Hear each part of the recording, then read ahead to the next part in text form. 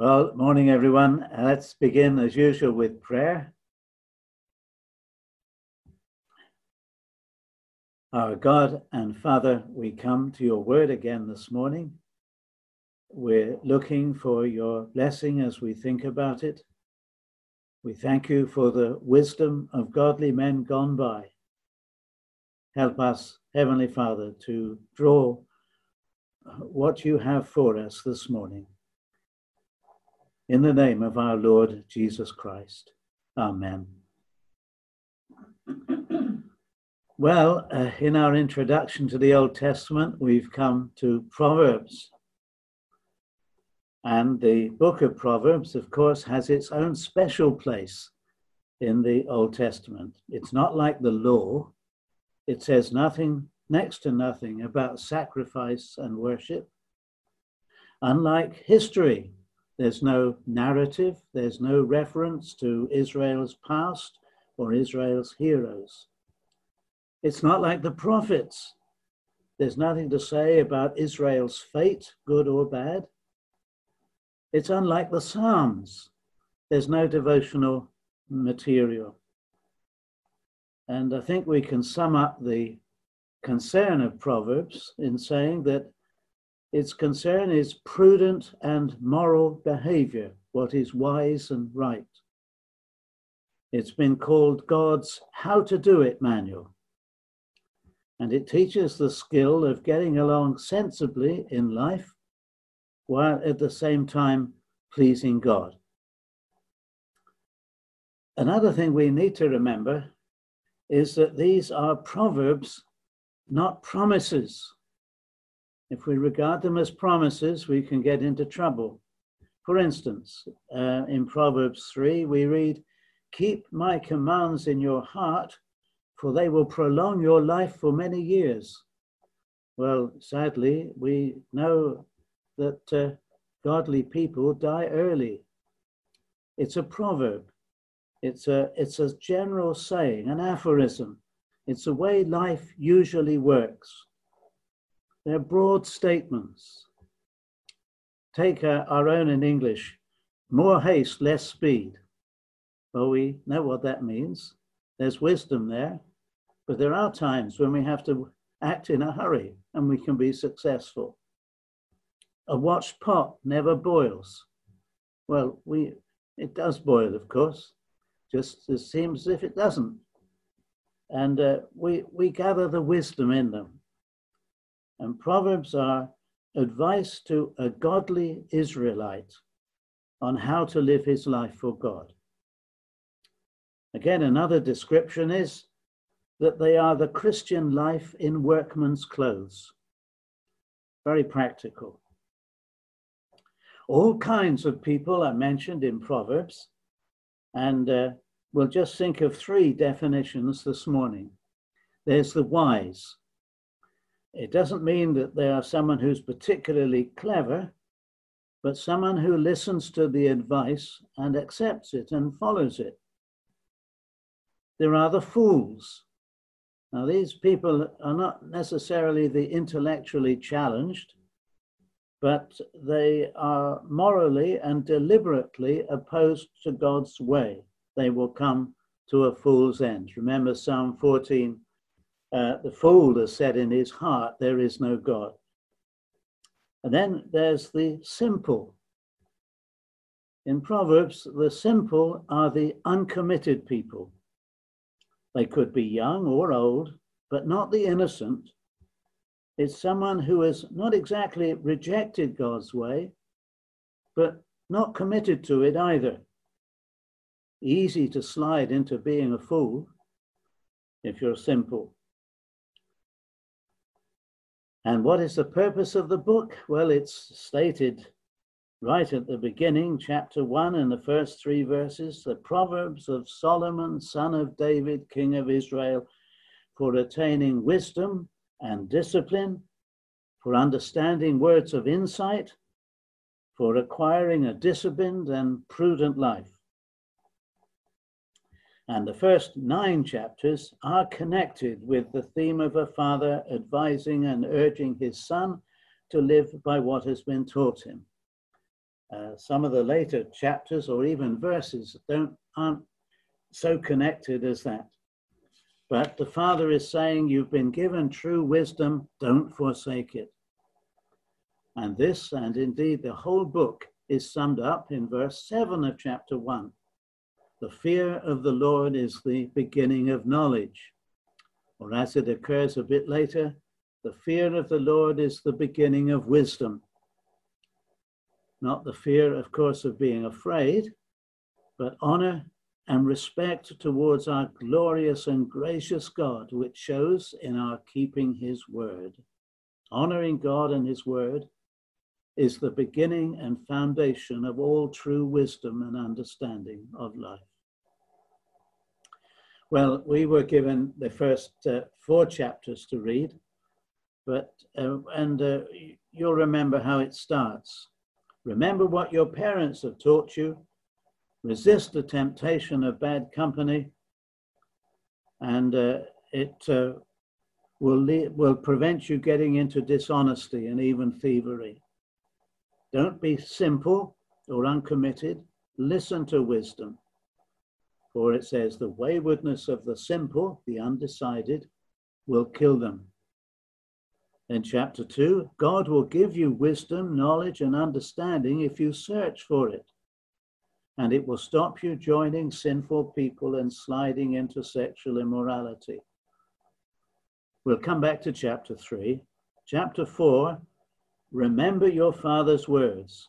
Wisdom is supreme, therefore get wisdom. And if we just look ahead to chapters 8 and 9, as I say, these are the first 9 chapters are connected. Wisdom and folly are personified. They are 2 women. The woman folly is loud, undisciplined, and without knowledge. But whoever finds Lady Wisdom finds life and receives favor from the Lord. And this emphasis on wisdom or the fear of the Lord, of course, is not confined to Proverbs. It runs right through the Old Testament and into the New. Way back in Moses' time, he told the people, I have taught you the decrees and laws as the Lord my God commanded me. Observe them carefully, for this will show your wisdom and understanding to the nations. They will hear about all these decrees and say, surely this great nation is a wise and understanding people. What other nation is so great as to have such righteous decrees and laws? He's saying your wisdom will be to follow God's ways. Jeremiah had cause to rebuke the religious leaders of his day. The so-called wise will be put to shame, he said. They will be dismayed and trapped. Since they have rejected the word of the Lord, what kind of wisdom do they have? And there's always been a conflict between God's wisdom and mere human, worldly wisdom, the wisdom of our culture, for instance. We need to be on our guard. Apostle Paul said, has not God made foolish the wisdom of the world? For the world through its wisdom didn't know him. Think of all the worldly so-called wisdom being urged on us in these days, scrapping some of the old morality on marriage, sexual relationships, and gender, apart from anything else. The fear of the Lord is the beginning of wisdom. Before we come to chapter 3, as just a quick word about Solomon's very wise statement in chapter 4 and verse 23. He says, listen closely to my words. Above all else, guard your heart, for it is the wellspring of life. I think we know what the heart is. Our mind, our emotions, the inside secret person. Guard that, says Solomon. Why? Well, because it is the wellspring of our lives. What goes on in that secret place will determine our words, our actions, our attitude to others, and to life in general. Our Lord Jesus told us that wrong and evil things come from the heart. What we cherish in our hearts, what we think about and dwell on, what we approve, what we plan, works itself out in real life.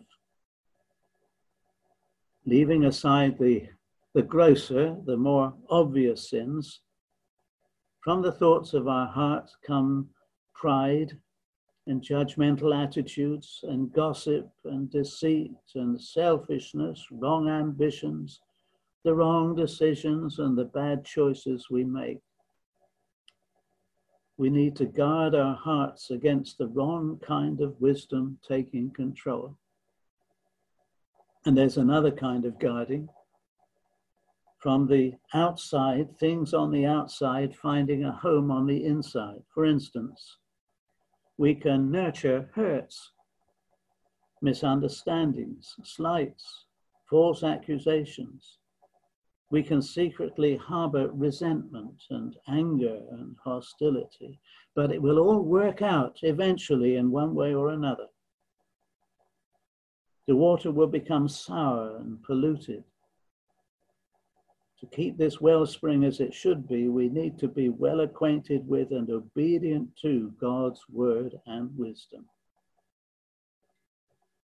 He was a wise man, Solomon, wasn't he? Looking at chapter 3, it gives us an idea of what Proverbs can do for us.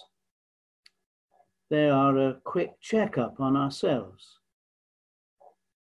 If we find ourselves going contrary to a proverb, it should give us pause for thought. Just think for a minute, you buy a new gadget for the kitchen or for your computer or whatever, and there's usually some sort of user's manual with it. But the manufacturer knows that many of us won't bother with the manual. We'll switch it on and fiddle with it immediately and see what we can do. So what they do is to give you a quick start guide, something that just sums it all up. And I think we can take some of these verses in Proverbs 3 as a quick start guide. For instance, see, Solomon is summing up. He said, now, my son, do not forget my teaching. Let love and faithfulness never leave you. That's equivalent to what the quick start guide would say. Don't get this wet. Don't use force. It's sort of a general guideline. And then number 2, trust in the Lord with all your heart.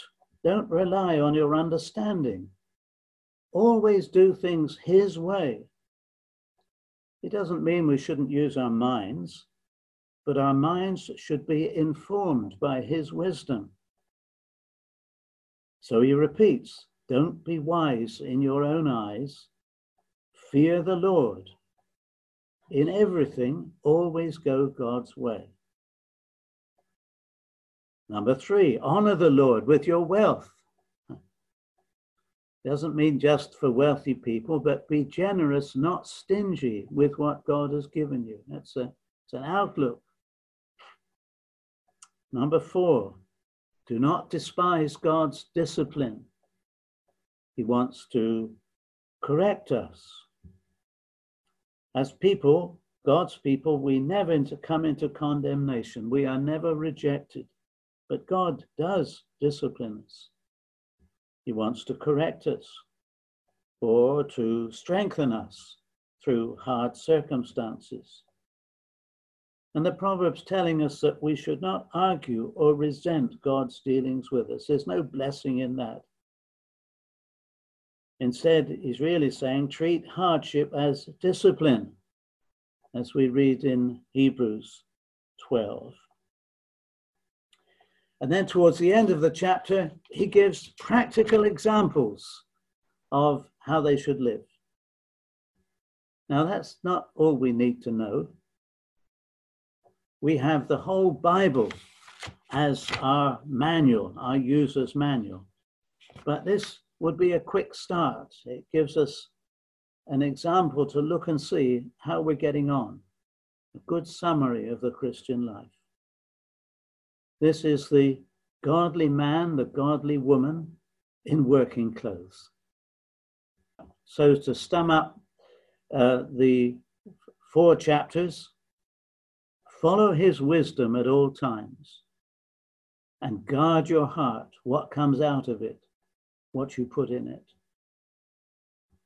I just want to read a little bit from Jeremiah. Let not the wise man boast of his wisdom, or the strong man boast of his strength, or the rich man boast of his riches, but let him who boasts boast about this, that he understands and knows me, that I am the Lord who exercises kindness, justice, and righteousness on earth, for in these I delight, declares the Lord.